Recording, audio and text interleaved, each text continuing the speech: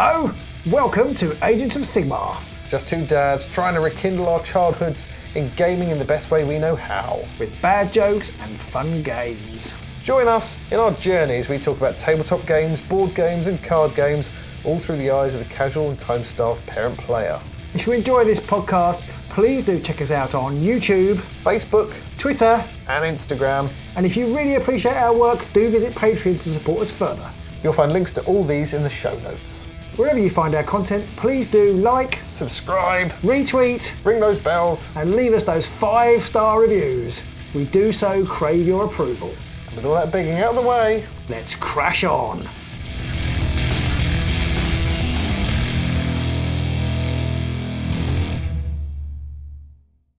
Hello! Hello everybody, welcome to the podcast. It's us, we're back for our Gnarlwood special, and hopefully everyone can hear us. Yes, hopefully you can all hear us. There may have been reports of there not being noise earlier. We are recording this on the 1st of November, which I think is All Saints Day. It's a bank holiday in various European countries. I discovered. I was in Spain and I was told it was going to be a bank holiday, and then I was talking to the people from Aries Games, and they told me it's a bank holiday in Italy as well. So we've had a day off today. Really? Lucky you. So you say it's called All Saints Day today? I think it's All Saints Day. I thought they were a rubbish band. They They've actually got their own holiday. Yeah, I mean, I don't know why. I mean, surely there should be an S Club 7 day before All Saints Day, but anyway. Who am I to judge? There's no day off like an S Club day off. God. Right, we're here to talk about Gnarlwood Day before everyone suddenly turns off. I mean, the bad jokes are just part of it, but who have we got tonight? We've got the Critical Focus channel on. Ooh, hello to you, gents. Hello. We've got Orc Tim. Hello, Orc Tim. It's a long time no see to you, sir. Although I say that, you were probably here for the last one, but hello again anyway. Mick Merritt is on, and so is Zach Matthews and Anthony Boyd. Welcome to you all. Hello, everyone. It's a few weeks since we did one. We've been away, and then we had some Gnarlwood Underworlds type recording to do. I think we actually played one of our league games, our Underworlds mini league games that we've been doing. We'll have to decide what we're going to do with that, which has probably now been cast aside. Probably, but you never know. We may go back to it. Let us know in the comments. Do you want to see us? Yeah. Do you want to see us finish that off, or would you rather see some good old fashioned newer war bands? Good old fashioned. I might bring one of them soon anyway. Yeah. Yeah, I think we Nick thought is we currently might. Sat painting the Sons of Velmorn. Nice. Yeah. Oh, cool. I think we thought we might play the last round, because we've got one game left in the first round, as it were, haven't we? Yeah. We might play that as rivals, and then move over to Nemesis for the rest of the tourney. Anthony Boyd says both. The new stuff and the old stuff. Season 1. Don't want much, do you? So lots of people want to see Season 1 warbands with new rivals deck, and this is not. I'm obviously not having a go at you here, Mick, but I have almost no interest in doing that. I don't know why. So shut your face. I will do it, but I think. But I don't know. I just that's 5 years ago. I tried to make a Scritch deck today. In fact, I think it might have been a Scritch deck with the Illusory Might. Scritch only have 2 Surge cards. Wow. So you're pretty poor. Relying on the Illusory Might. So was it Illusory Shite? Yeah, that's only got 6. Yeah, Illusory Shite, yeah. I mean, they've got 6, obviously, but, I mean, with all of these rival decks, there's always 1 or 2 in there that are a bit rubbish that you want to be able to swap out, but the Scritch ones are pretty rubbish too, so, yeah, really sure. Mick says he played a Scritch-hungering Nemesis deck. There's Oh My Eyes. I've no idea whether that was good or bad. I'm guessing if you're still sort of really leaning into the hungering Skaven, resurrecting him and charging him with him again and again sort of stuff. But I mean, that kind of feels like that's been done, and we want to do new things with it. Yeah, but that's like a old but fun, if you know what I mean. Yeah. I think I think that trope, for want of a better word, is always going to be popular. Yeah, true. I might go back and look at it again. I mean, what rivals deck was used? Was it that were they? Can't even talk. What rival deck were they using with the Skaven deck? Then I'm assuming maybe it was the Claw and Fangs or something like that. Because I don't think it'd be the Illusory Might or Fang one, or the other one. Yeah, the Fang one. Fang and a for the pointy teeth. Fang. I mean, there are quite a few nice cards in there. Although there's several upgrades that are like, this makes your fighter a beast, and obviously you don't want to make your Hungering Skaven a beast because you want to give him a really nasty weapon of upgrade of some kind, so he can go in there and start whirly dervishing around. But yeah, could all but one shot Moloch at one point. Scary stuff. Oh, that's pretty good. Mind you managed that in the game. You were doing, I think it was 5 or 6 damage, weren't you? In yours? Yeah. Who was I? One of the. I think it was the big one. When it starts off on 3, but yes, he was doing 6 damage. I think. Yeah. Which is pretty terrifying. Yeah, definitely. I mean that's one of those things. If you can get it to work, it probably works really well. But if it doesn't work, then you just end up sad. You have a bad day. Yeah. Yeah, that's probably true.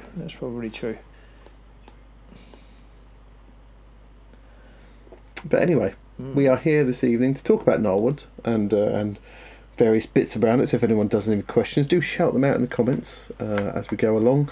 And if there's anything you just want to say about Gnarlwood that you're enjoying, that you're liking or disliking or anything like that, do shout those out too, and we will try and get around to those and address them as we go along, because we're mostly freestyling this evening, aren't we? Mostly. I do have an agenda, and I have started with our usual things of kind of what we've been up to, but it's not very much really, is it? I've been away on holiday, which has been very exciting. I had a week, or 8 days in fact, just more than a week in Spain, which was lovely. Bluminek. Yeah, lovely. You don't look tanned enough for being away.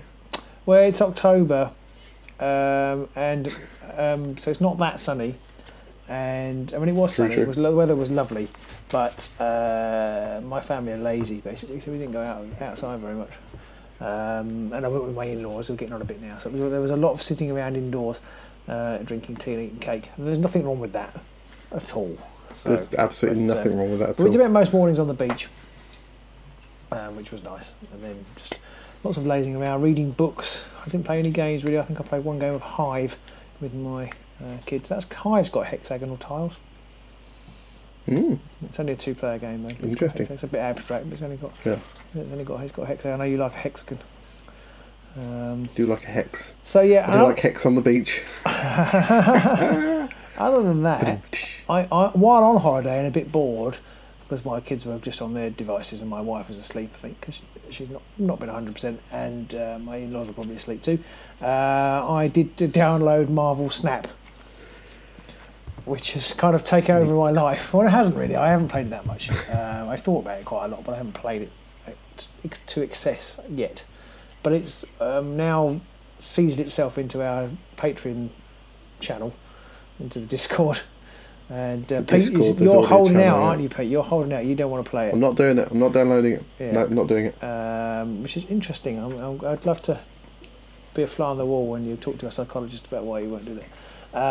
But it's because I know if I download that, I will spend all my time playing that, and I'll be sitting there. And because it's very easy for me when I'm at work to just load a game up on the iPhone, I just won't ever get anything done ever again. I'm almost very jealous of these people who seem to be able to play at work. I mean, I haven't got a job, and I can't play that often. It's an interesting one. Maybe you should get a job. Well, maybe so I can play it. Why do you want this job? So I can play Marvel Snap like my friends do.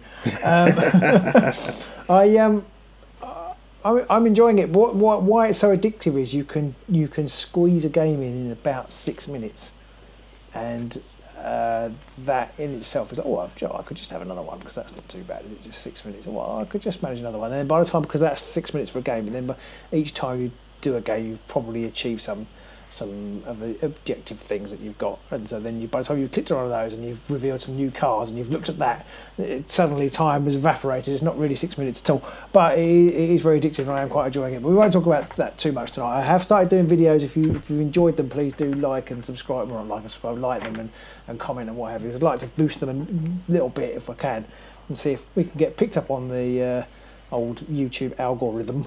So that's probably just crashing and burning the algorithm at the moment. But that's by the by. The only thing I have really to report over the last couple of weeks, I mean, obviously we did the Gnarlwood stuff, and did those videos and stuff like that. There wasn't much else. I've got the new cards. I spent my £10 voucher on the new cards. The new card sleeves, rather, I should say, and people can't see this on the podcast, but I've got the... Is that what they are? You showed a picture of those. You showed a picture of those on our Patreon Discord. You can join our Patreon if you want to. for extra fun and being in the Patreon. I'll just throw that out there. But you and I didn't realise. I just thought they were the cards, so I didn't realise they were the new sleeves. The sleeves. They're in the new style of the new card backs. They're pleasingly matte. They're not. I don't know how long they're going to last. We'll have to see on that one. But they do feel like they have a similar, because they curve oddly. And I remember the Dragon ones that we had. They didn't have this weird curve to them like the GW ones do. And I wonder if that means that they're of a less good quality. I mean, it's only like a tenner, and you do get about 15 objectives, and I think it might be nearer 30 Gambit cards. So unlike the old ones, you remember when you did them before, you got 12 objective sleeves and 20 power card sleeves. It was like awesome. If I have a 22 card deck, like Mr. Tim, Hawk Tim, you had to buy 2 packs, which was rubbish because you didn't need all the extra objectives because you only ever needed 12. Yeah, but so I mean, I haven't got the sleeves because it's against my religion.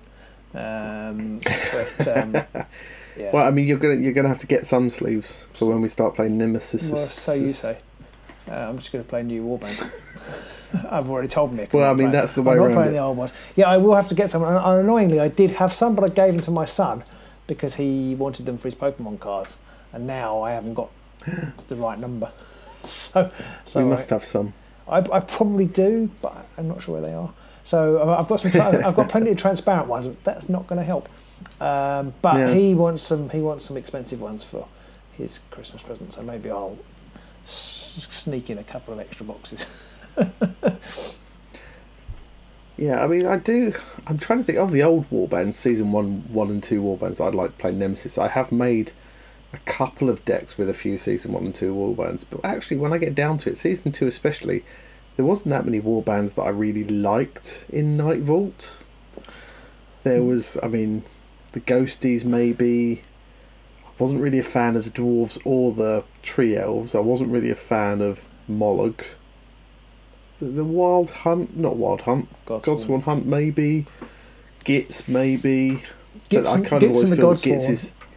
But I always feel the Gits are yours though. So yeah, I do the them. Gits, and also I don't want to play them now because they're like quite good.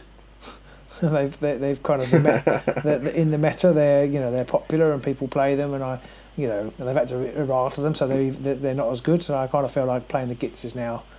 But that's Championship, isn't it? Nemesis is a whole different kettle of. Well, it is, but the errata still stands, doesn't it? Yeah, true. Perhaps get onto that. Although 4 glory, 3 glory, 4 glory is not much of a muchness in it, is there? Oh, I don't know. I mean, they must have thought that there was, otherwise they wouldn't have done it. True. So we normally talk about what we've released. It's basically all been Underworlds, everything. Well, apart from these Marvel Snap videos I started doing, but it's all been Underworlds, really, hasn't it? If on here, I've got in the little synopsis here, I've got written Underworlds, Worlds. What do we released? Underworlds. What's coming up? Underworlds. So we have kind of jumped back on the Underworlds bandwagon, which I suppose is why we're here talking about Underworlds. Have we completely rescinded our video from a year ago saying why Underworlds is rubbish? And now we've done another video saying that. I don't think we quite put it like that, but we have gone back on that. It does rather pose an interesting question for the podcast because I don't know that we have enough to talk about Underworlds every fortnight, so I don't know how that's going to go. But we'll have to see. No. Which actually brings us neatly onto the Marlowe moment, which I've elevated this week to this position. We've got our Marlowe moment early, have we? Yeah. Sorry. Let me key up the Marlowe moment then. Yeah. Here we go. Marlowe moment. I say diddly-ding. It doesn't actually go diddly-ding at all. There we go. It's our Marlowe moment. Hopefully people in podcast land hear that and it's not just silence. Well, I now copy it in. The audio. Because I'm there we go. Audio editor extraordinaire these days. So yeah, I copy it in, and so the Marlowe moment is and I think we have kind of answered this question before, so we won't spend a long time on it. But it is, why do you think people should play Underworlds? Okay, so for people who don't know, Marlowe moments are one of our patrons, Mr. Marlowe, Andrew Marlowe. Always comes along with loads and loads and loads of questions, so we decided to dedicate a little bit of every show to one of his questions because he does ask some very nice and sometimes very insightful questions. Exactly, and we could quite often get half an hour's podcast worth out of them, so they're worth their weight in gold.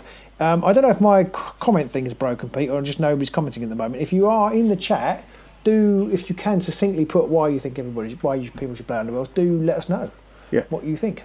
And there's only 3 likes. If we've got 20 people watching, 3 likes. Come on, hit that like button. Oh, I'm going to hit the like button because I'm one of those 20. Oh, I've hit the like button. Hooray! Oh, it was only 19 people. Oh, there's 18 people. Oh, God, it's all gone wrong. Right, so, whilst people at home, out there in internet land, sit there and think of what their reasons are, I'll give you mine. Okay. I think it's actually one of the best games that GW has ever produced. That was my I say choice. that. Oh, okay. Well, in that case, I think it's because it's not the best game GW has ever produced. I think people should get it because I'll change mine then. I think it's because now in the Gnarlwood sort of meta with Nemesis and with Rivals being such more of a thing and with their balance getting better on it, I think it's legitimately a game that you can pick up and play very casually without losing before you put any models on the table. Mm-hmm. And for GW, that doesn't happen often in their games. No, I would agree with that. And it's kind of always been like that to an extent. I think that's always been one of the good things about it. Obviously, you could have situations where you were playing somebody who was really good, like Aman, or somebody who was just brilliant. And they would just wipe the floor with you. But I think I always felt like you were going to have some sort of close game, and sometimes it didn't work out that way.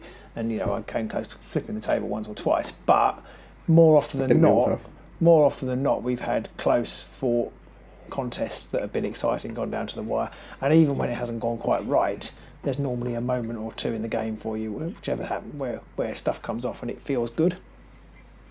Yep. We've got a few comments in the chat where Orc Tim has said that he thinks the 2 new warbands are just fantastic and the cards in the new box set are just good for once. And I think to add on to that as well, in this box set, they've actually... it's a fully encompassed box this time round, whereas in previous seasons you got the warbands and the warband cards, and then you got a little pack of like additional universal cards, most of which were rubbish, several of which were just obvious auto includes, and it didn't feel like a game in its own right after Shadespire came out and you start to realise what the pattern was. Everything else that came out after that was just the springboard into the next season worth of cards and the next set of card chasing. Whereas this box, Gnarlwood, feels like you could buy this and not buy anything else and play Gnarlwood for ages and get by absolutely fine with it. Yeah, actually, you just made me think of something there that I have not really thought about before. What's that?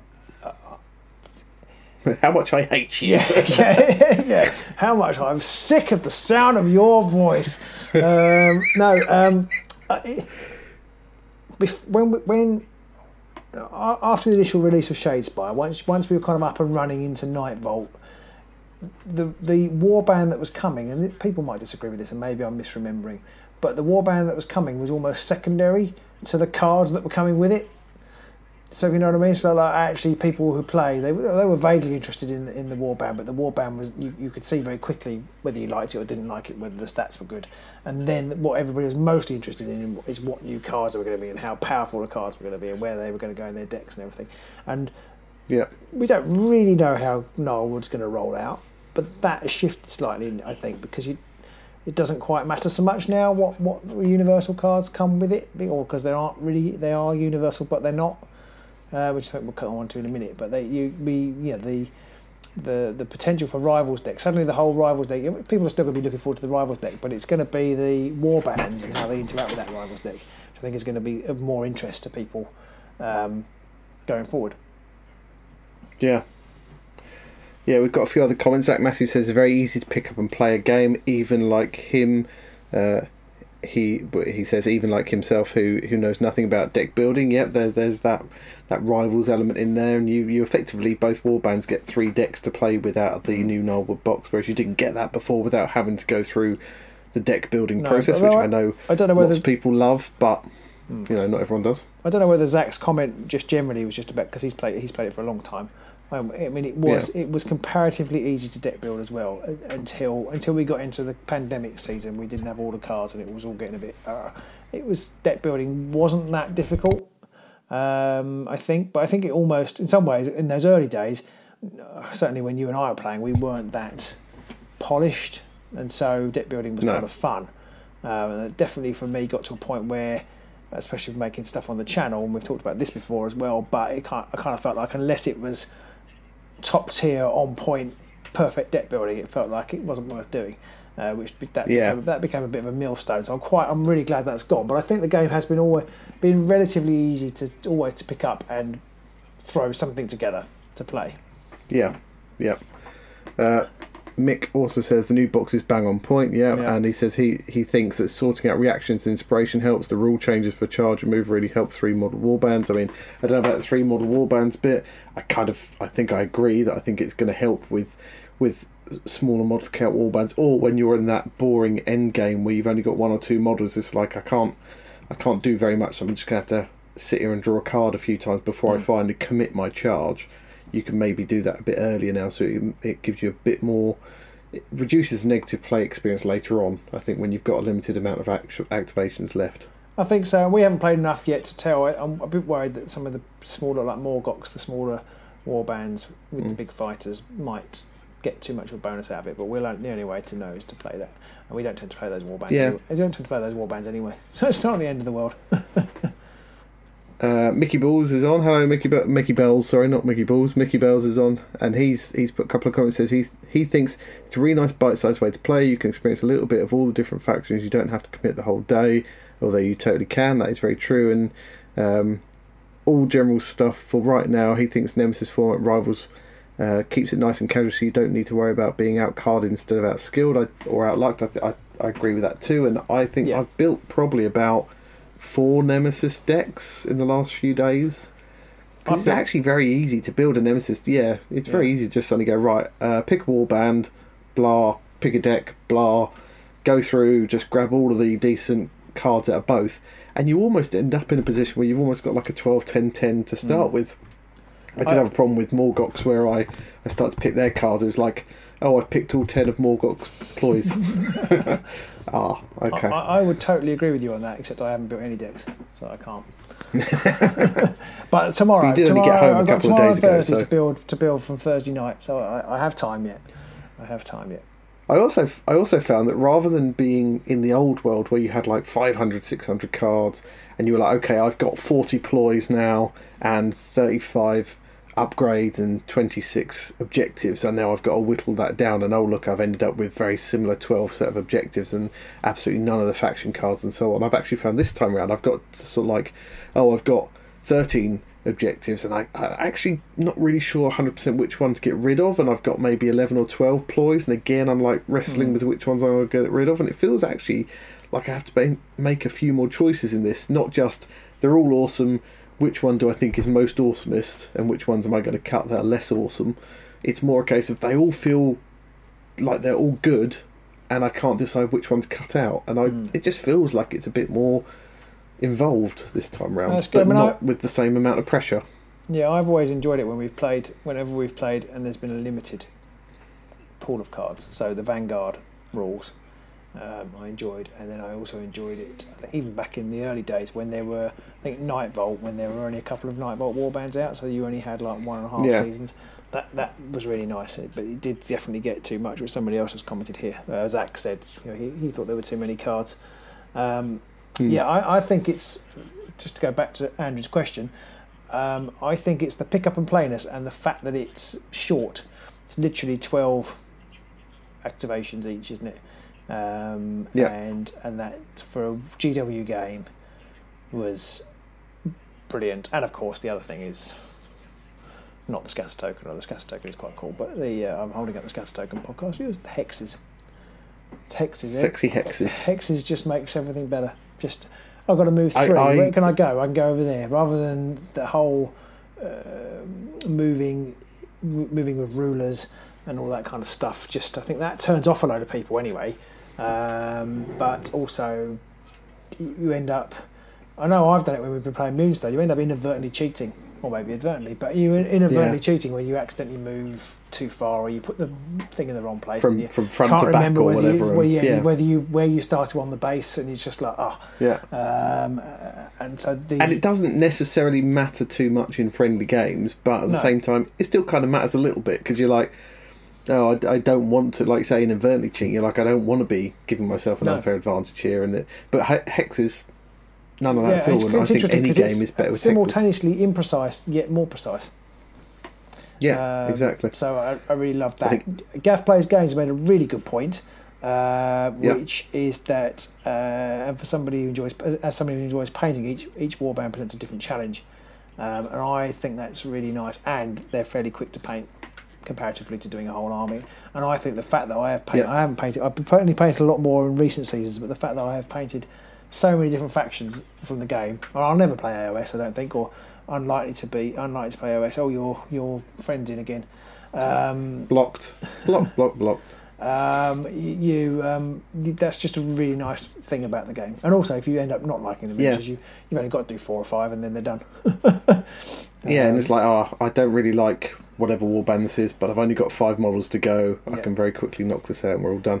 I mean, Gav Plays Games put a comment earlier as well where he said after a few practice games you can play a game in under an hour easily. I mean, even we can manage that. Even with us. Recording it sometimes we get to about an hour. Which is great. It can be as casual or as hardcore as you like depending on what format you play, so it caters to all skill levels. And I think the skill level itself is also not necessarily compared to the format that you play as well. I think you can play it as skillfully or as straightforward in any of the levels, I think, regardless of, whether you're playing Championship, Rivals, Nemesis. I think you can take any of those to the extreme of being hardcore or casual.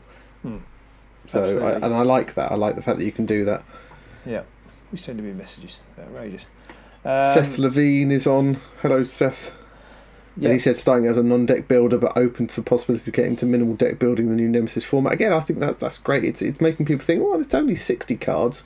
I can chop half of them out. That shouldn't be too hard.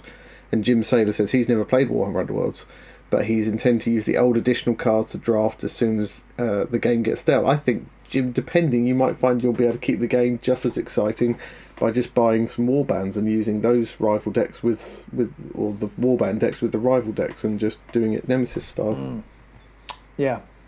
I mean, it's interesting because I think the deck building was overwhelming by the end, but before this change, and now people like Seth are saying, well, I quite fancy doing a bit of Nemesis deck building. We feel the same. Suddenly, it just feels it feels manageable, and not only does it feel manageable. At the end of the day, I'm not sure. We haven't played very much yet, but if you don't do it, you're probably not at that much of a disadvantage. If you just turn up with your faction cards, or you literally just pull out one objective that actually you just know you're not going to score because it's a bit rubbish, and just put one in, the absolute minimal deck building, you're probably still going to have a good game against somebody who has thought a bit more about their Nemesis deck. I still think. Yeah. Especially if it's Nemesis and Rivals. I'm talking about Nemesis and Rivals. So I think Nemesis and Rivals are going to be the way to play, and it certainly seems to have reinvigorated interest in the game, which is great, and is one of the reasons why we're returning to it. So that is Andrew's question via a few other things, and next is our community shout out. It's a bit of a sad one this week. It is. We need to play the last. Is it the last stand or last command or last post? Last post. That's it. The last post. Yes. The deck building website, Deckers, Underworld's Deckers, is closing. So I think it's run by Italian guys, isn't it? I think. I couldn't say for definite. And they've been doing it for a long time. I can't remember quite how long. Not quite as long as Underworld's DB, because I think I discovered that one first. But it's basically a fan built online resource for building your decks and looking at other decks. And sadly, it's closing basically due to lack of interest, which is a little bit concerning. But I guess also they're 5 years older. People think a lot happens in 5 years. They get whole global pandemics, for example.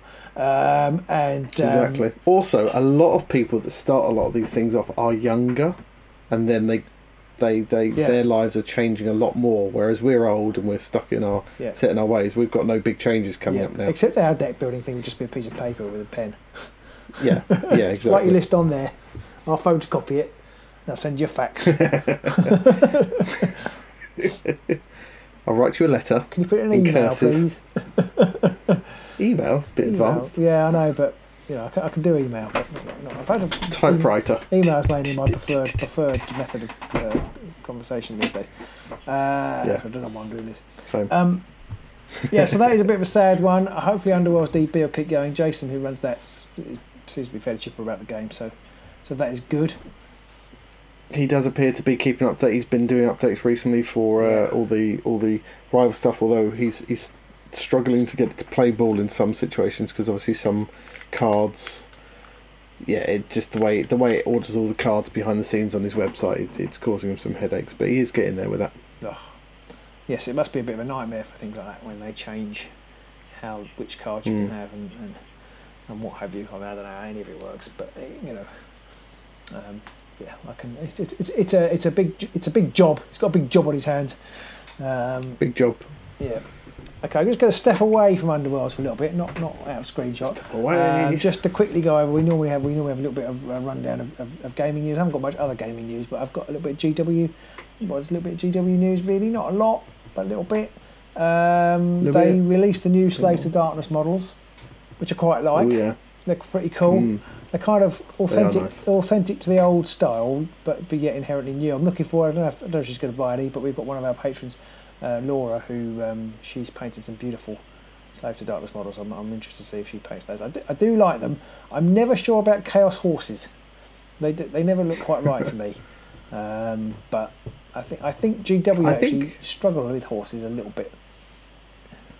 I've not seen many. I mean, to be honest, normally when you see a horse, they're not like hooves up in the air, are they? And I think even if you took a photo of a horse with its hooves up in the air, I think it would look a bit off.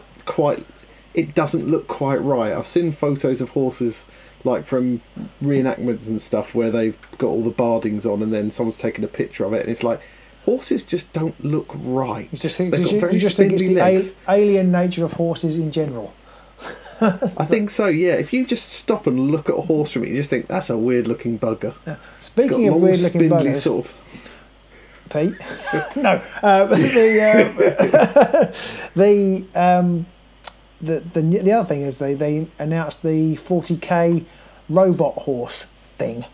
Yeah. Which I think the model is amazing, but I think it would just be much better. I say amazing might be stretching it a bit far. I really like the model. I quite like to paint it. But I actually feel like it would have been better just as a Bretonian or something. It doesn't really make much sense to me even a robot horse. It just doesn't seem like a safe way to travel around the battlefield. It doesn't really. I mean, considering you have like Sentinels and Rhinos and Le Mans Russ battle tanks, and that sodding great battle tank they've released that's bigger than the Le Mans Russ, which looks fantastic. Why would you sit and go, no? Or indeed, the Dawn, is it? Or the airstrikes. Yeah. What's a horse going to do against an airstrike? And he's got a flaming sword. Well, it's not a flaming sword. He's just got a sword. He's got a ruddy flaming sword. I mean, I was watching a chat on one of the Discords, the Underworld Discords, about horses and 40k and stuff like that.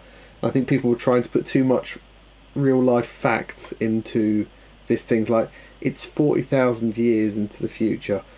Real life doesn't really apply to any of the logic now, so you just got to accept it. It's just nuts. Yeah, and that's fine. So you're saying I shouldn't be moaning about it? You can still moan about it. I mean, you're moaning about it more from the point of view as it just looks a bit absurd.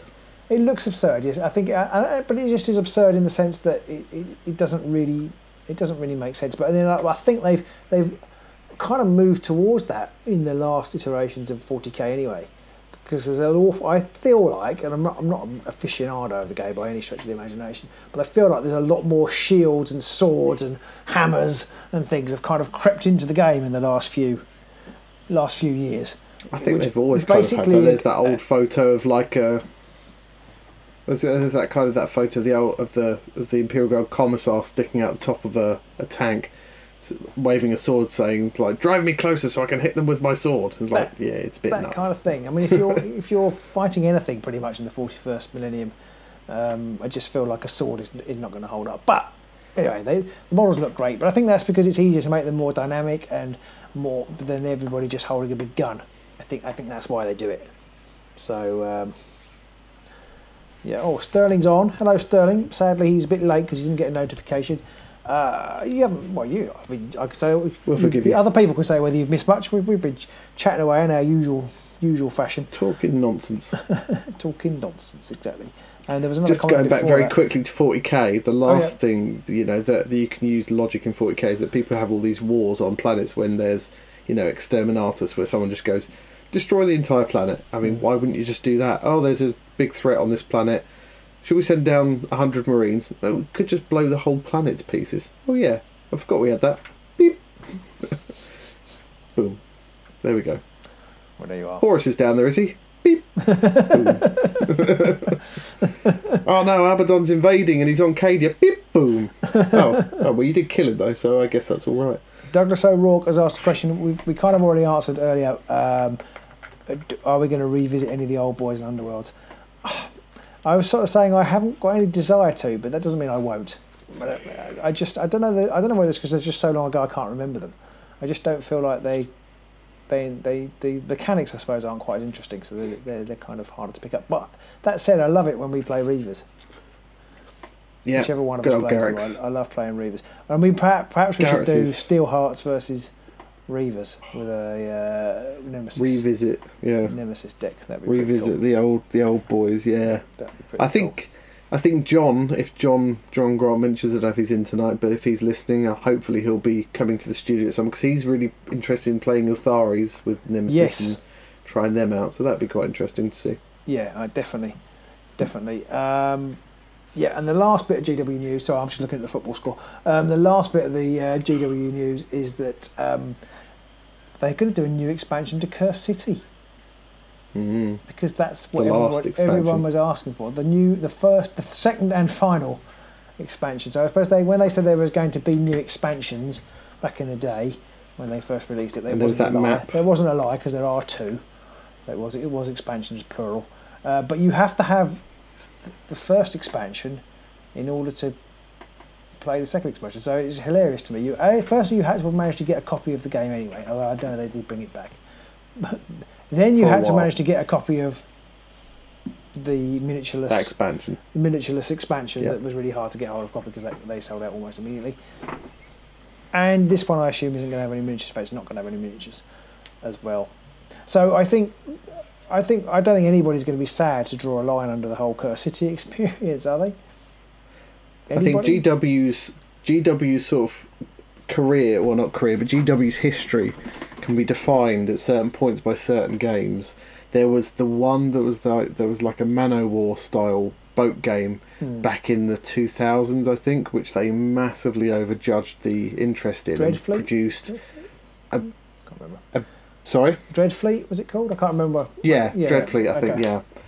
Massively overestimated the popularity they would be, and ended up with like 1 billion copies that they couldn't shift, and that was one of the things where they started to realise, we're spending too much money on stock we're not selling, and they changed tack. And I think this is going to go into that list of notable games in their timeline of, do you remember when they screwed up? Yeah. And, almost nobody ever got a copy, so nobody will know whether it was any good. It didn't seem that good. I have to say, compare it to Warcrow, which fully funded. Although the Warcrow Kickstarter started to annoy me, actually, as I hate it when they add things on, and you have to. I think overall you ended up to get everything shelling out over $300, which is frustrating to me, because the base game though I really thought had some really neat mechanics in it, and was much better than other Cursed City type games. Yeah. And it used an app, which GW are rubbish at trying to implement, is any kind of app to help with storytelling. It's almost like there's somebody in the upper echelons who's religiously opposed to app-based technology. I know that said, I know there's a lot of people who like, if it's an app, I'm not interested. And we had people commenting on that when we did the stream and things on Warcrow. If it was run by app, they didn't like it. Which is, it's funny, isn't it? I guess I know there are concerns about kind of support and whether it's going to be pulled and whether, but I kind of feel like, well, maybe we're more traditional, or as a group we're more traditional than I think we are. I just, maybe they just like the physicality and want everything to be physical. I mean, I'd much rather have an app, bearing in mind how little we actually tend to play games for. I'd much rather have an app that runs for a couple of years than have to play forever with a really clunky paper-based AI. That's my own personal thought, anyway. I think part of it is the fact that people are very bad at judging. Like, a lot of people will go out and think nothing about spending £1,000 on a new phone. But if there's an app they want and it costs 99p, they're like, I'm not spending 99p on a bloody app. Yeah. What do you think I am? Mad? Like, you just spent £1,000 on a phone. What's it matter if you spend 99p on an app for? But I think there is definitely something around people don't like apps. I think they just feel like apps are very, like they're just not going to be around very long. I'm going to buy it and it'll be gone straight away and I won't have anything left to show for it. But it's like they're going to be around for longer than you're probably going to play the game for. Definitely, because we only ever play our games about twice, most of us. Exactly. There's like that one person out there that's like, I bought HeroQuest back in 1980 and I've run through the campaign 6,300 times now with each different character, and I played it every single different way using every different combination of upgrade cards, or and it's like, great, you definitely got your money's worth, but everyone else stopped playing that because something better came out. Well, that's the thing, isn't it? I mean, the whole purpose of all these games companies is to keep selling us games, so they don't actually want us to keep playing their game over and over again. They kind of want you to spend a couple of weeks, maybe a month playing it, and then go, right, that was fun, moving on now. Tell people how good it is, and then everybody just buy it, and then not play it. I'm terrible for that. I'm just looking at behind me. I got really excited about the Lord of the Rings living card game. I just haven't got time to play it, so I bought a few expansions. I did the same with Marvel Champions, which is here. Everything you can see that, and I haven't gone off. That'll be off screen, but I get into it, play it, buy a few things, then keep buying them because I might get into it, and then eventually realise that I'm not going to. So I've stopped buying both now. So that's something. That said, my little foray into Marvel Snap is making me think I need to go back and play some Marvel Champions, but that's by the by. Anthony Boyd says that he's fallen victim to an app not being updated, and so the hardware being useless. Star Wars and Lenovo. I mean, that can be annoying when that happens. Yeah. But I kind of think with just when there's not hardware component and it's just an app, you're probably safe for a couple of years at least. Yeah. Even if they don't update it at all, the app's still gonna run, on whatever phone you've got for a couple of years at least, and that's probably going to be more than enough. Can't pay the 99p. Sorry, I was going to read out that comment. You read it out. Yeah. Yeah, Sterling Nelson says it might be why they can't afford to pay 99p for that, because they just spent £1,000 on the phone. They're skinned from that. That is true. There is that. Steve King Blackstone Fortress could have done with an app, says Anthony. Yeah, I think I agree. Definitely. And I think Curse City would benefit from one too. I think any dungeon crawler where you haven't got a GM would benefit from an app, because it's just much more intuitive, or not intuitive. It's much more interactive. Anyway, let's get back to Underworld. Shadows. Oh, sorry. Shadows over Hammerhall. We played that. That needed a DM. If that had an app, that would have been perfect. That would have been a great game. Yeah, definitely. There was a web app for Blackstone Fortress, apparently. Well, I didn't know about that. Was that somebody made it up, or was it GW based? Fan app, yeah. Fan app. They usually end up fan based, yeah, don't they? All the fan. I mean, like Underworld's DB. All the fan based stuff and Deckers. All the fan based stuff is brilliant. In fact, both of those are much better than GW's own app. Given the way things are going, that might explain why GW never bothered keeping their deck builder up to date.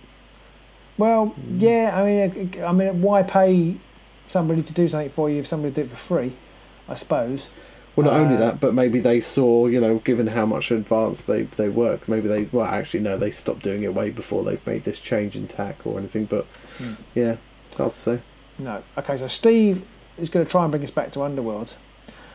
Do you think single Warband releases will include Universal Rivals decks along with the Warband rival deck, or have they fully separated them into their own release now? Well, that is one of the things. I've got a list of things we wanted to discuss. That's some way down the bottom, not in importance, just in the order that I've written it in. But we don't really know, do we? Because this new box came with 2 new Warbands and 2 Rivals decks. Yeah, and I think it had more cards in than any previous release. I think it's safe to say. Yeah, but we don't know. So traditionally, warbands came with their own faction deck and then some universals. And I was thinking about it. Is every let's ignore the fact they do 2 core boxes now. Basically, each year is eight warbands. Is each warband going to have its own rivals deck packed with it? Obviously, it's got its faction rivals deck, but is it going to have its own rivals deck with it? If it is, that's 8. And if they're all going to have plots, that's 8 different plot site rivals decks a year, and that's quite a lot of designing and effort and and invention. I think more than they need.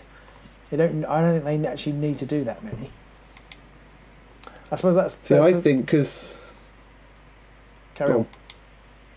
No, after you. Well, I was just saying. Do. I forgot what I was going to say now.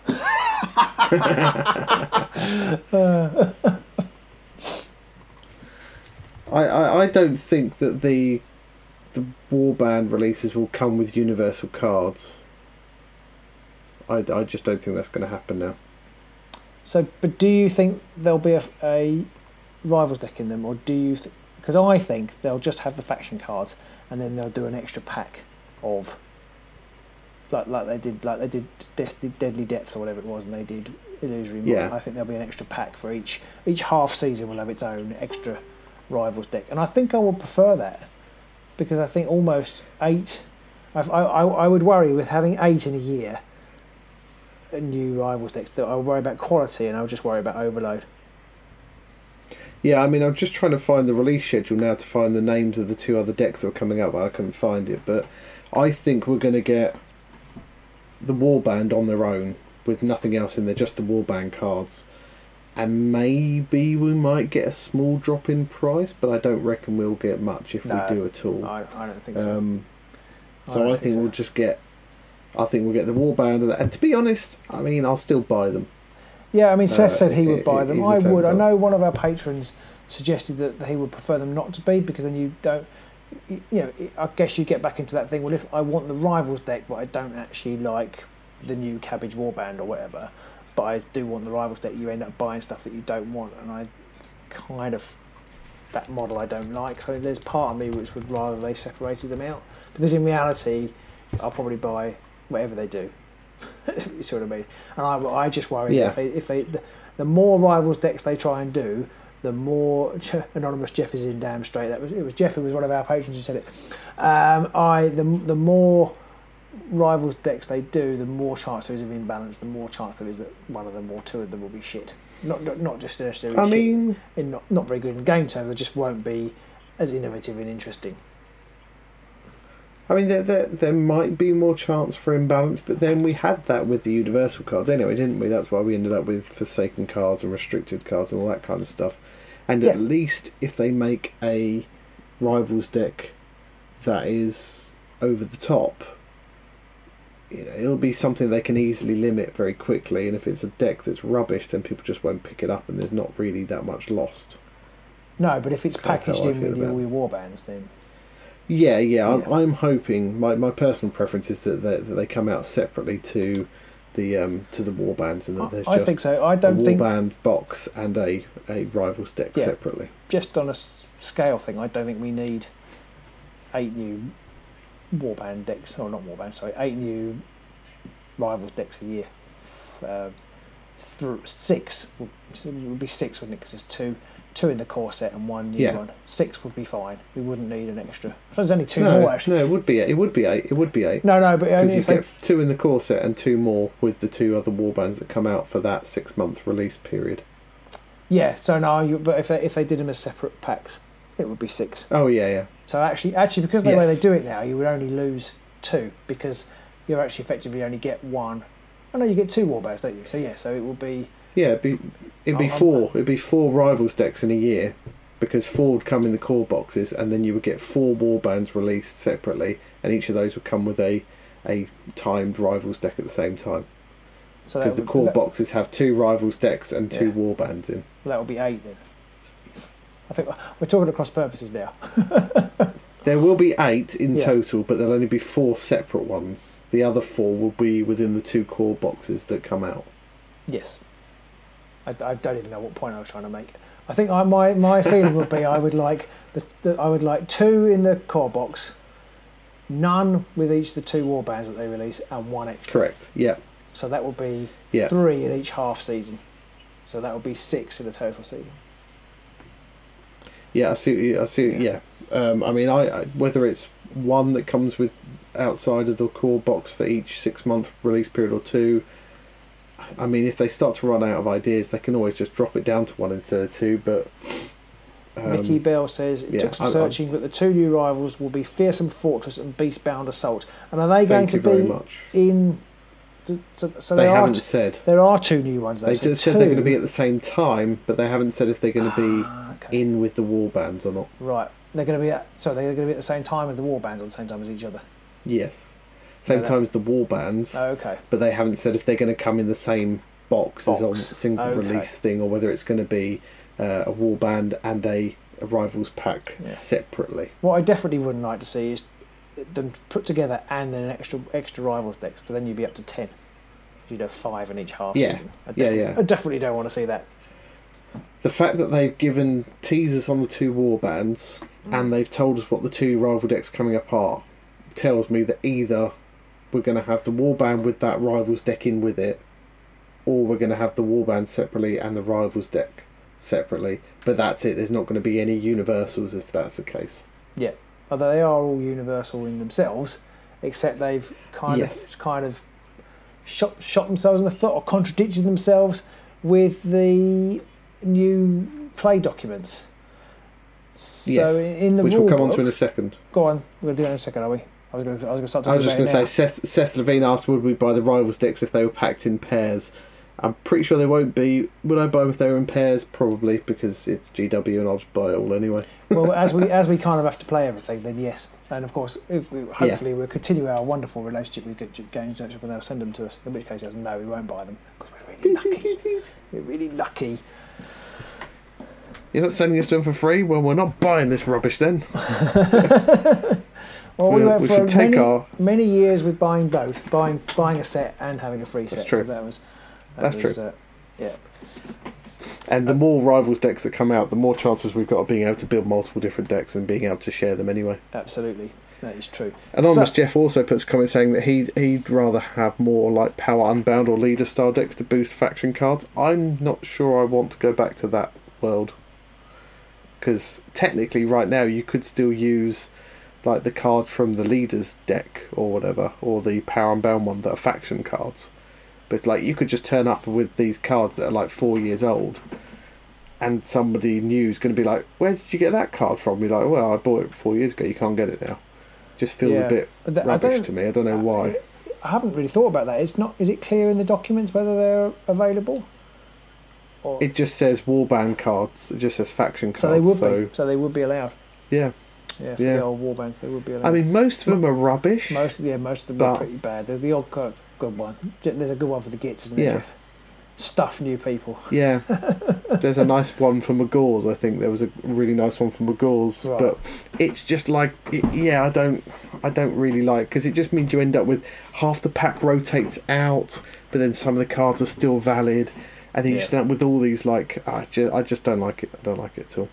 It does get confusing. Right, shall we go through this in the order that I've written down? We might end up covering something again, but okay. So the slightly negative news of the week, and I don't know how many this affected you people watching, was that quite a lot of the boxes were damaged, or the interior of the boxes was damaged due to dodgy packing, which was a bit of a shame. But I know people at places like Will and Games working really hard to get it sorted out ASAP. It must be so frustrating for both the retailers and for Games Workshop themselves that something so simple gets ballsed up, because so much effort goes into releasing a product, and then I don't know, to have something so basic get cocked up at the end. But I'm hoping that they'll be able to trace back the batches that are no good, and they might be able to see, this was the batch that got created when Blind Harry took over for the weekend. Maybe there's a connection there. Blind Harry will be put down. Exactly, so I'm hoping that they'll find out whatever the problem was, maybe one of the machines was playing up and they had a few batches come out before they realised the machine was having a problem, and they might, whatever it is, hopefully they'll be able to sort it out for next time. But I mean, they were packaged really badly, and for some reason they keep putting the inserts in the box.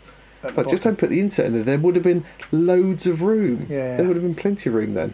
It's just nonsense. Yeah. I have a story about quality control, which is entertaining. It may not be true, but I had a friend years ago when we left school. One of my friends went straight to work at Cadbury's. He didn't live that far from the Cadbury's factory, and he said that they were showing some people around, and they were showing the quality control thing, and saying if there's a slither of metal in any of the chocolates or whatever, then this alarm goes off. And to demonstrate it, he put a wrench on the conveyor, and it didn't go off. So they had to halt production. And like, yeah. Do you not test that? Like, we haven't tested that in years. We just assume it works. Yeah. Okay. Oh, hello, I mean, I work in Peter Yule from Quebec, Canada. That's very exciting. Work on a border. We've gone all the way to. I don't think we've had anyone from Canada before. Well, it's exciting. Sure, we have, but it's very good. Cool. I set the tempo. Matt set the tempo. Oh yes, from Canada. good point. But he's not on tonight, so when he comes on, then I'll... But, do you know him?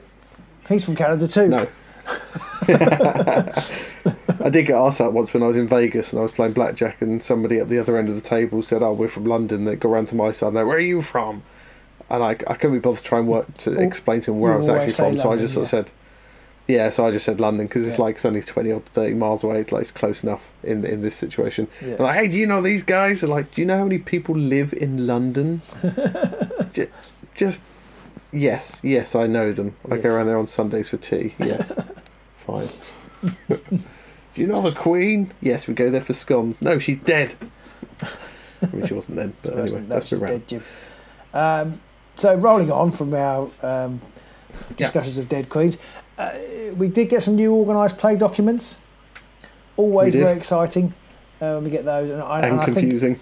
I think it's really good that because there was a long time when we didn't get them.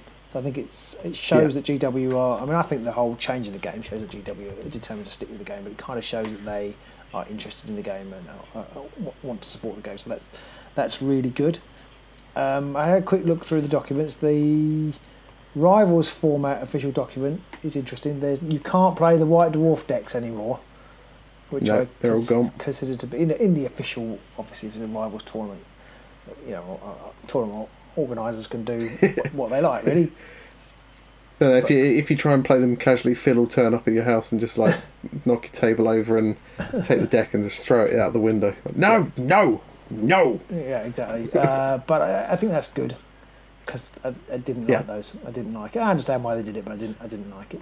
And the Silent Menace I think part of the reason is because some of them you needed like 4 boxes to be able to actually put that deck together, and some that involved other Rivals cards. It just got messy. It's like, I like the idea, but let's just don't do that again. Yeah, and therefore it's also gone for Nemesis, because that would have been totally wrong for it to carry on. The Silent Menace is gone, which is I think nobody will care that much, because the Silent Menace deck was awful as a Rivals deck and was invented before Rivals was really a thing. Well, it was kind of like they announced it as a Rivals deck, didn't they? But Rivals didn't really exist as a Rivals deck. They certainly announced it as a standalone deck that you could play. I'm sure they called it a Rivals deck, but I can't remember now. Maybe they didn't. I can't remember now. I think about it. I'm not 100% sure. But I'm not sure. I mean, I don't think it follows the format of their usual stuff now, in that they generally are they're built better, like they have six surge objectives and stuff like that. I don't think that one had that, so it wasn't quite built. I can't remember if it had 6, but it had some terrible cards. I think it had like surges where you had to kill somebody. You had to basically A, win the roll off, and B, kill something straight out the blocks. Yeah. Turn 1. In fact, there were 2 cards like that. There were 2 cards where you had to kill someone on turn 1 or something like that. Like, so unless you get one round 1 and then another one round 2, and win the roll off. Because it was literally the first turn, or literally the first activation of the round. So it was terrible. So I don't think anybody's sad that that's gone. It does have pose an interesting question about Nemesis, because there was some knickers being got in knots on the Facebook pages. Much knicker knotting about whether now Nemesis was rubbish because stuff was going to rotate out, because they rotated out the Silent Menace. It's hard to say at this point, I think, whether they're actually going to rotate stuff out. I kind of feel like eventually they'll have to. Yeah. But I mean, I think if they do, but in the same breath, it's not like they actually rotated anything out yet, because Nemesis didn't exist till just now, so there hasn't been any rotation. I mean, I can see why they didn't keep the Silent Menace in. It'd be much easier in future because all the new Rivals decks have got their own logos. It'd be much easier to have a pool of those, and then they could even say which ones are valid in any given season, which is quite a good way of doing it. I think a better way. It's a way of rotating without completely making your collection. Oh, that bit of my collection now useless. As if they were producing, say, 6 Rivals decks a year, say it'd probably be more than that, but let's say 6. Then very quickly they're going to have a lot, but they could just say, well, these are the 10 that are valid this season from all of the years of worth, and I quite like that because it means they can mix it up as they want and say, and without you just saying, well, actually I might as well just throw those away now because I can't use them anymore. Yeah, and I mean, we know they're going to be producing 8 Rivals decks a year. In 2 years, there's suddenly going to be 16 Rivals decks to pick from. Sorry, yes, it will be 8. Yeah, you're not going to want more than 16 to choose from, I think. And as much as we all like to get as much value out of that bit of card that we paid $19.99 for 2 years ago, it's like at some point it's just nice to buy new stuff, and I think everyone has to get used to the fact that it's a rotating system, and if you want to play remotely within the confines of the more official format, everything's going to rotate out. I mean, I personally think they should start rotating out warbands, and I think they should have done that from a little while ago. But the cards, at least, they're going to rotate out eventually, so you're not going to have your 3 seasons ago Rivals deck still available, because there's just more stuff now there. I disagree with you slightly there. I think it would be nice if they didn't. I mean, I think 8 Rivals decks is probably too many a year, but that's by the by. I think that they could. I would like it if they kept the Rivals decks in longer, so that you could keep playing them. I mean, you're going to end up with 16 though, aren't you? Well, I know. You're right. When you put it like that, it seems not churlish is the wrong word, but it seems a bit pointless saying, oh well, I don't want them to rotate out, because I mean it's not only 16, is it? If they keep going, it will soon be. Well, 32. If they do it every 6 months, then it will just be like it will just be like 4 rotate out every 6 months. That's not quite so bad. I don't know whether they will or not, but I actually quite like the idea that they might say these 16 are valid. This, once they've got, let's say once they've got 32 Rivals decks, I quite like the idea that they might say these are the 16 or these are the 10 that are valid this season. And so you could go back, and then that will give you a bit more of a challenge. You could go back to an older one and get more use out of your product. But we'll see, I guess. But I don't think rotation. It's a funky idea, but I don't think they will. Because I think once they get to a point where like this is 2 years old, they're just like, it's dead to us. Well, because that is the way they operate, isn't it? They're not actually. Also, if you've got a load of new players, you go, for this season we're going to make stuff from 3 years ago valid, and they're going to go, I can't buy that. Yeah, that is a good point. That is a very good point. Okay, we'll scratch that idea then. Don't get me wrong, I like the idea myself, and hopefully we'll see a lot more unofficial setups where people do tournaments where they're going to go play like the old boys tournament, where it's like we're going to use the first 5 Rivals decks from 3 years ago or something like that, and then people can go and drag those out the draw or something. Format. Somebody else was complaining that the boards, you couldn't use your old boards if you were trying to get back into it, and you had, you didn't have any Rivals decks. You kind of. Because they're specific boards, but the boards are from the starter set, so that doesn't bother me so much that they've rotated out a load of the boards, because the starter set boards are also the Nightvolt one, or half of the Nightvolt and Shadespire boards, so that's fine. I think they've done it quite well keeping in the starter set, because a lot of older players or longer term players have still got the boards knocking around. I mean, I know we have. So, I think that's okay. I don't see that being a massive issue. I also am least bothered by losing boards out of everything. It's like if someone turned up and said, "I've got a board from Diachasm or Beast Grave, do you mind if I use that? But I probably won't even notice, other than I might go, oh, that artwork's quite cool, I forgot about that. That's going to be like all I care about boards. There were a couple of dodgy boards in the middle there. Right there with some, with a couple of they got a bit silly. Sterling Northam and Seth Levine both have to go, so goodbye to you both. Thanks for joining us. 16 rivals decks, I'm sure at least half of them will end up being rubbish. Yes. And that will be a shame. But that's the problem with having. But then look at Nemesis. Not Nemesis. Look at Championship. We ended up with like 300 odd Universal cards, and 200 of those were solid dog crap. So you know, that is true. It's inevitable. You can have some rubbish. I'm hoping, because they're going to make these rivals decks more sort of themed around something that all the cards are going to point towards, they'll be better as a cohesive unit. Yeah. Whereas when you can pick and choose what you want, it's like, well, 5 cards from this rivals deck are the best, 5 cards from that rivals deck are the best, and so on. This way it's like, I've got this rivals deck, there are some stonking cards in there are some stinky cards in there, but it all works towards a theme. So overall, and you should get less broken interactions. Because there's less combinations to break things with. So that's quite. And while some rivals decks don't suit some warbands as well, like the Tooth and Nail one doesn't work with large fighters and stuff like that, so it's not going to be good for your Mologs and your Hrothgorns and your Morgoks and things.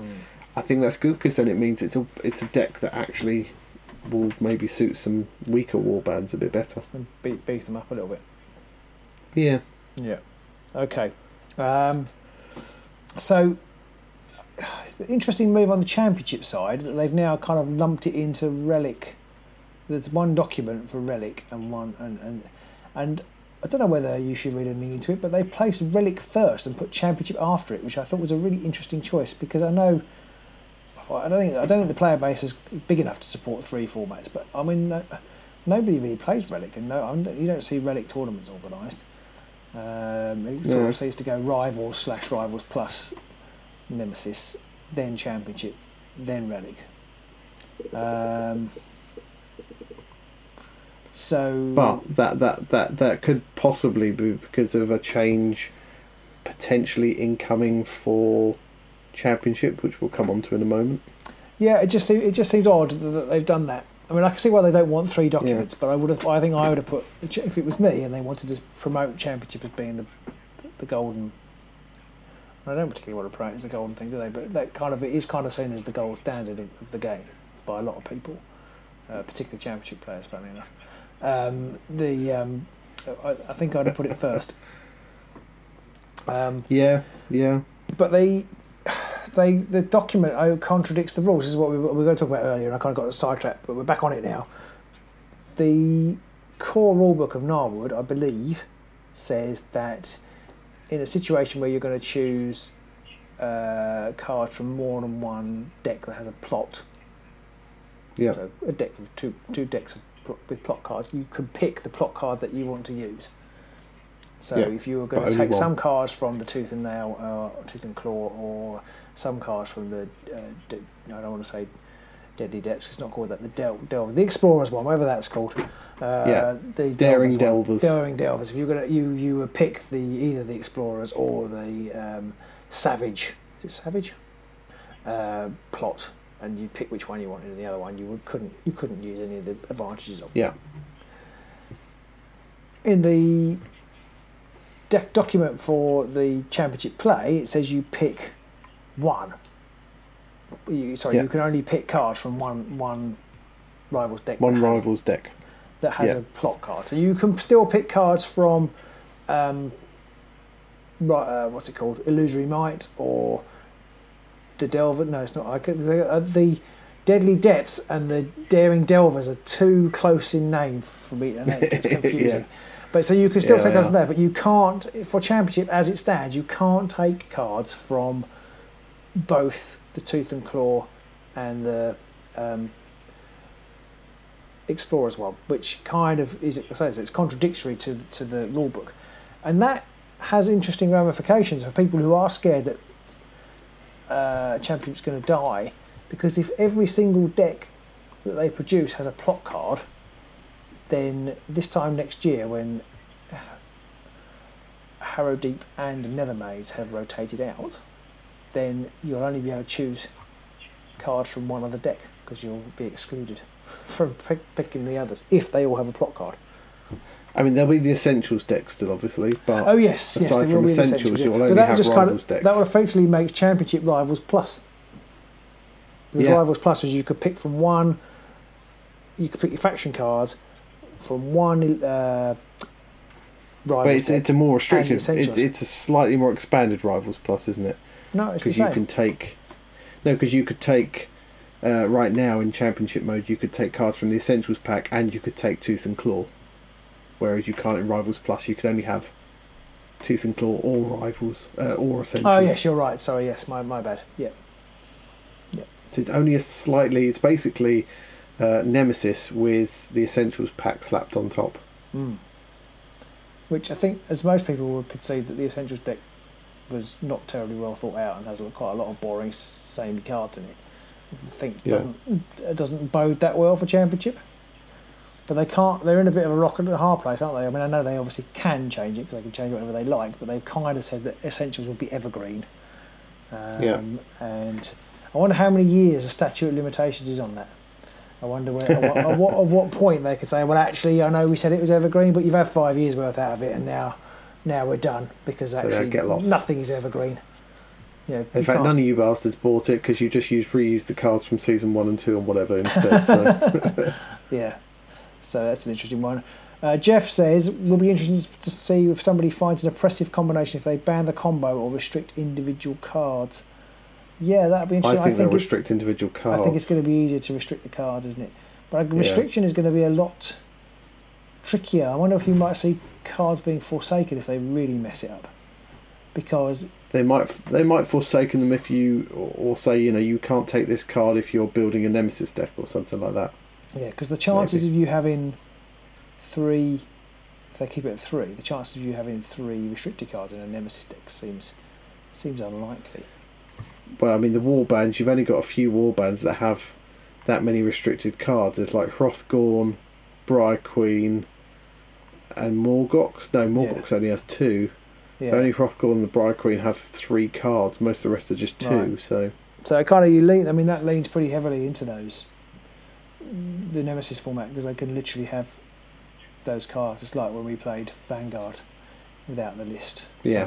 Some bright sparks just decided they were going to choose the ones with the most restricted cards because they suddenly weren't. You were never going to run out of space. And they did all right. Yeah. So yeah. Okay. So So I think that kind of covers the documents. I think. Yeah, I think the most interesting thing for me out of all of the documents is the fact of what that means for Championship going forwards. Come this time next year, like you say, Championship's going. I mean, based on what we know so far, Championship is just going to become Nemesis Plus almost. Got to have a plus in the season, so that's good. But yes, it is, and now I wonder what that. We're not particularly Championship players, so it doesn't really affect us. But I wonder what hardcore Championship players think of that. And I know that GW have sort of said, I think it was a man. No, it wasn't.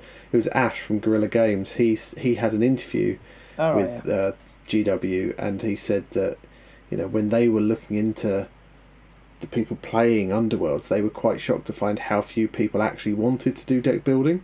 And how few people were interested in the deck building aspect and wanted just a quick setup play game. And I know the people online, if you talk to anybody online, they'll claim that Championship is the only way, and without Championship the game will die. I think GW, they know what their market looks like, and they will have made a savvy choice based on what they know. Yeah. And the amount are they move? So I was just going to say, are they moving to basically get shot at Championship because they know actually it puts more people off than it encourages?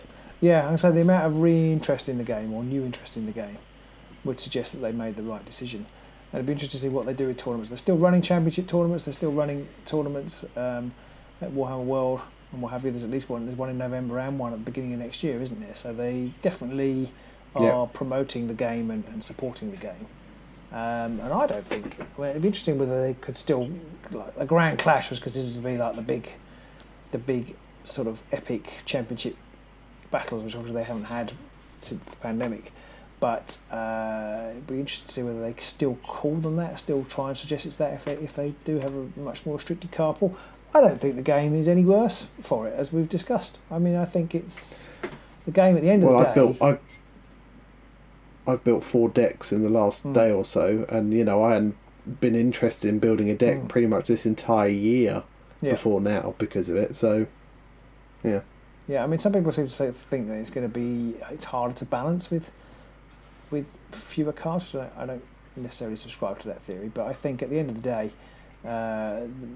while deck building is important, the challenge is on the day of these tournaments, sitting down, looking into the whites of the eyes of your opponent and trying to outfox them on the table. I think that for me where it is. Yeah. I think the Grand Clash is still safe, and there's still the excitement of a competitive game across the table is still there if that's what you want. But obviously, also with what. Sorry, go on. I was just saying, but obviously a lot of people don't want that sort of super ultra competitive. But it is interesting to see deck. But it is interesting to see with the Bugman's clashes and stuff, which only seem to be getting more and more popular. Yeah. They're all Rivals Plus formats. They're basically Nemesis. It's interesting to see the number of different war bands, the number of different deck combinations and stuff coming out. And Essentials comes up a lot, but hopefully that'll happen less and less, especially if they move to a Nemesis format. I think he'll move to Nemesis. I think he even, if he didn't outright say it, he certainly suggested it in his last Facebook thing, because he said it was going to be the last. Nick. Yeah, Rivals Plus game, I think.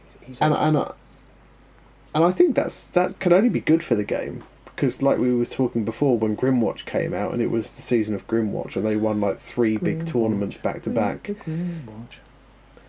And we haven't seen that with the Bugman's Rivals Plus matchups. There's always been different things. There's been a splattering of different seasons in there, seasons 1 and 2 and stuff like that. It's just been more varied, and I just think that's can only be good for the game. I'm sure a lot of die-hard championship players will say it's because people are just taking what they want because they're not playing it seriously. Yeah. But I prefer that, to be honest. I'd rather play against a load of people that aren't taking it too seriously and play a lot of different games than go to a Grand Clash and play 4 of the same warband. Anthony Boyd says it's adding more variety to the meta. Yeah, absolutely. And I think it's interesting, because even that the people are saying, the game will be totally ruined if it's not a championship. You had your top 16, and there were probably the 20 people who were trying to get into the top 16. But whenever any Grand Clash we went to 2. Both Grand Clashes we went to, there were an awful lot of people who were literally just there to sling some dice, let their naked dwarfs run around the board, and play some games against people they'd never played games against and just before. Have fun, which kind of at the end of the day is kind of what it's about. It's kind of why we're here. It's literally the only good reason anyway, because I've said it before and I'll say it again, winning a Grand Clash becomes almost immediately pointless because they'll release a new warband, new cards. I mean, imagine if you devoted an entire year of your life to it and banged on about it on in the blog. That would have been awful. It's a bit sad. It's a bit sad. Because nobody would give a shit now. No, it's like if someone turned around and said, I won the first Grand Clash of Underworlds, people are going to be like, so? There are only 3 warbands out, who cares? That doesn't matter. No one cares. So let's move on and just enjoy what's coming out now, and just enjoy it for what it is now, rather than trying to make it into something more than it actually is, which is board games. Yeah, I've only got one thing left on the agenda because we've covered the last thing already. Right. So the one thing left. Did you see the thing? Anonymous Jeff was wondering if perhaps they plan to release a separate season deck of Championship Universals. I mean, I did see that and immediately forgot it because I'm tired. All right. So am I. But we're near the end, so bear with us, viewers. We're nearly there. I mean, they might, I guess, but I'm not 100% convinced they will. I think they're definitely deciding to go all in on Nemesis and that kind of format with Rivals decks now. So, but we'll see. Yeah. I think the problem is they've got such a fragile fan base. I feel like the game is kind of on a knife edge, and it's kind of it can expand but it could easily just fall. I'm going to mix my metaphors, but it could easily just fall off a cliff.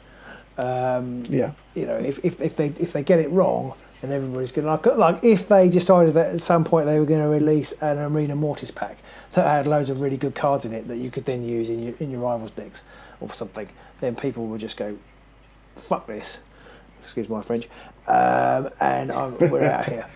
You know, because that's what people kind of did. But I feel like each time they've done it, not as many people have come back, and so I just feel like now they've got to play it right. I mean, I really hope they do, and I think they will, because I don't think they're going to try and pander to the ultra competitive lot.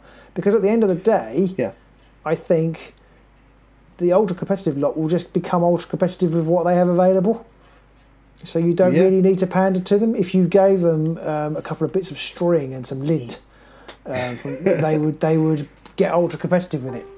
I think there's competitions about Scrabble, so it's like people will find ways to be competitive with anything, but you can make it something that I would argue Scrabble is more difficult and more likely to be competitive than Warhammer Randomised. But maybe that's a subject for another podcast. But it's like you can get extreme ironing and all that kind of stuff. But like people will turn anything into a competition. So, like you say, it doesn't matter if you've got 500 cards to pick from, or whether you've only got a 50. Deck of 32. And it makes no real difference. And I'm sure people will complain that certain things are just automatically better than others. But that's always been the case. It's no different now. Yeah, I mean, if you go back to chess, that's still fairly competitive. In fact, it's so competitive that people still cheat. I think. But also, the central game is fine. It doesn't really matter how many cards it's got. I think. Yeah. What are you doing? Agree. What are you doing? You're leaving. You look like you're about to pack up. I'm gone. I'm trying to get something off the edge there. So the last thing I've got, and this is I've only seen this in one place on the Facebook page, but we did notice it. The plunder token wording is pretty bad. It's rubbish. Yeah, it's not great. So if you're wondering, plunder tokens, in the current iteration of the game now, you place the 5 objectives like you used to right back at the beginning of the game, and they're called feature tokens, and you place them face up, and then when they're face up, they're objective tokens, and when they're the other way up, because you can flip them, they are feature tokens. But to make things more confusing, and this is one of those things, I suppose it's a legacy, and when they've tried to change things, and they should never have called the objective tokens, they should have called something else, I think. There's also another type of feature token, effectively, which is called a snare hex, it has the same back as the feature tokens with objectives on them, a different front, which is a snare. I forgot where I was going. And now you can, when you plunder now, when you kill something, you can, if there's any objective tokens out, you can put them down on the board, objective face up. You cannot place a snare token, even though they're called a feature token, and the bit in the plunder box refers to feature tokens, because it says you have to place them objective side up, and because the snare tokens don't have an objective side, you can't place them. And they needed to really clarify in the text. They needed to say if the feature token does not have an objective side, it cannot be placed. They needed to say something like to be specific. Or if it's a snare hex, if it's a feature token that whatever. Either way, it must have an objective side or something like that. It just the clarification was there, easily had. I think it's just an oversight at the end of the day. But I have seen it cause confusion. So I just thought I do think it's because people tend to like to read something and then stick the old crowbar in there and say, well, it says if it has, it says the objective side has to be placed up, but if it hasn't got an objective side, then you can still place it. It just hasn't got to be placed that side up because it hasn't got it. That's not what they mean. Although somebody pointed out in the discussion, the rules do say if you can't fulfil all of the criteria of a rule, you can't do it. Yeah, that's true. Because they used to have that as an issue, where people were trying to say they could do bits of their cards because it didn't matter that they couldn't do it. So but that's really it's only the marrying up of that bit of rule that says if you can't complete an instruction, you can't do it, and that other rule, the plunder rule, that actually makes it make sense. Otherwise, I was like, well, I'm totally confused. I could place a feature hex that says, but I haven't. These is a feature hex and it hasn't got an objective. What do I do? Can I do it? And so it's not a big thing. And but we haven't. We're not. We didn't get the clarification directly from the mouths of the designers, but we good enough. We got confirmation from somebody in the know who basically said, "I've checked, and yes, it's this." And even I think Nick weighed in on a Facebook post about it. Nick Baton from GW basically weighed in and said, "Yes, that's how it works. It's just that way." So that's definitely how it is. This isn't this is our opinion. That's definitely it. Yeah. And we'd stake money on that, basically. But nobody's that's how listening now confident anyway, we are. we've been talking for an hour and a half, No. so nobody cares. Ages and ages and ages.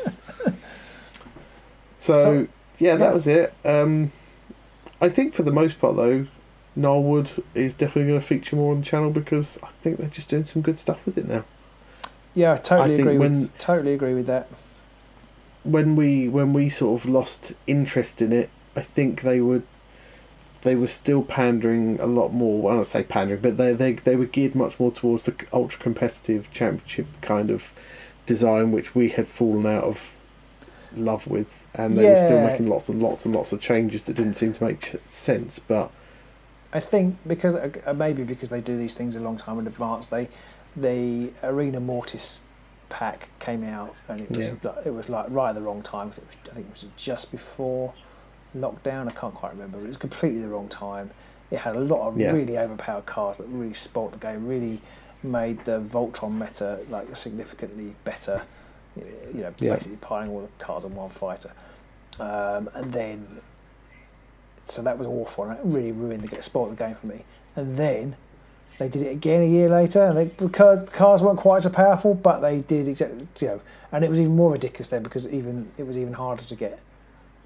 It was just difficult to get people together, and it just seemed like a completely tone deaf release. It was quite expensive. It was packaged in plastic. It was just, and I just felt like I don't really. And they stopped doing any updates and FAQs, which I guess was probably harder for them to do that kind of thing because they were in lockdown too. So it's harder to get the data back. I feel like they could very easily have done a lot of that though. They could have done. They obviously totally could have done. Yeah. But I'm giving them the benefit of the doubt. But it just felt like really tone deaf. Really like they didn't really care about the game, and it was probably finishing. And I think obviously we've been playing it a lot over with a tabletop simulator. And I think that killed it for us. We have to say, despite the fact that we kind of do this for fun. It is more fun to do something to sort of 1,500 views than 200. It just is.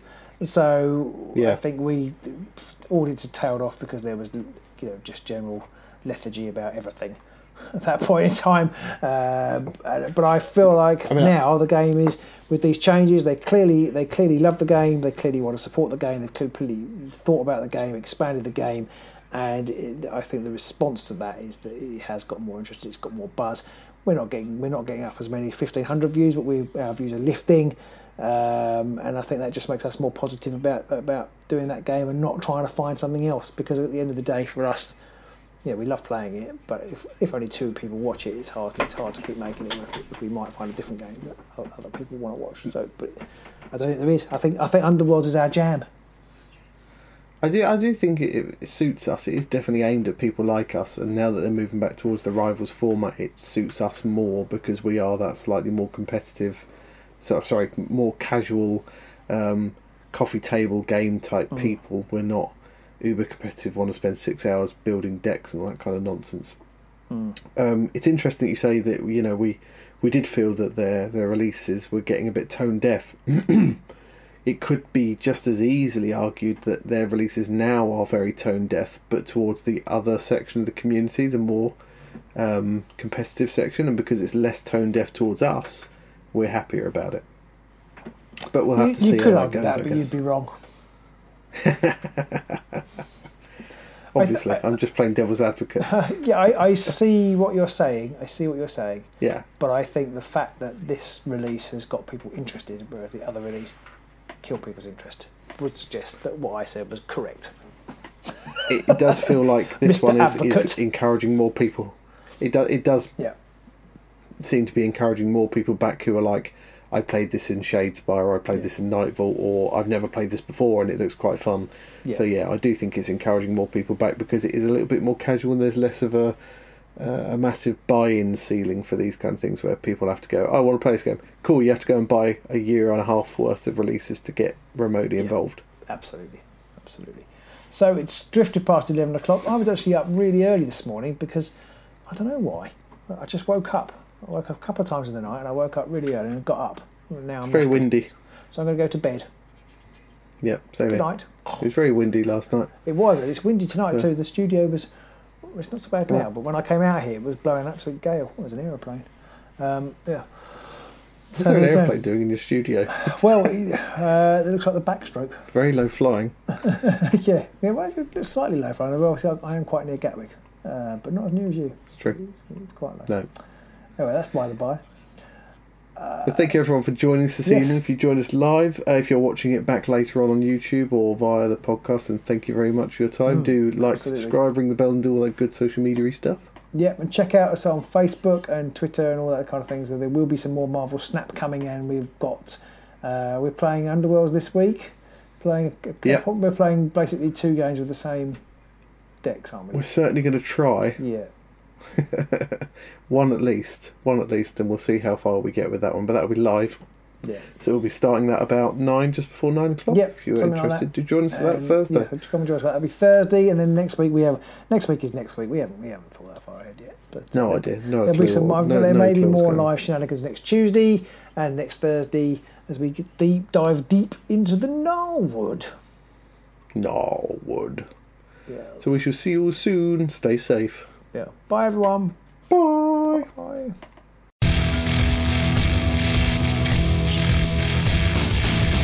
Thanks for listening. We do hope you enjoyed the show. We'd like to put a special thank you out there to all our Patreon supporters for making this possible. If you do want to help support us further, please check us out on Patreon. All money pledged go straight back into making more of this content. Also, don't forget you can find us on YouTube, Facebook, Instagram. and Twitter. You'll find links in the show notes. We'll see you soon. Bye!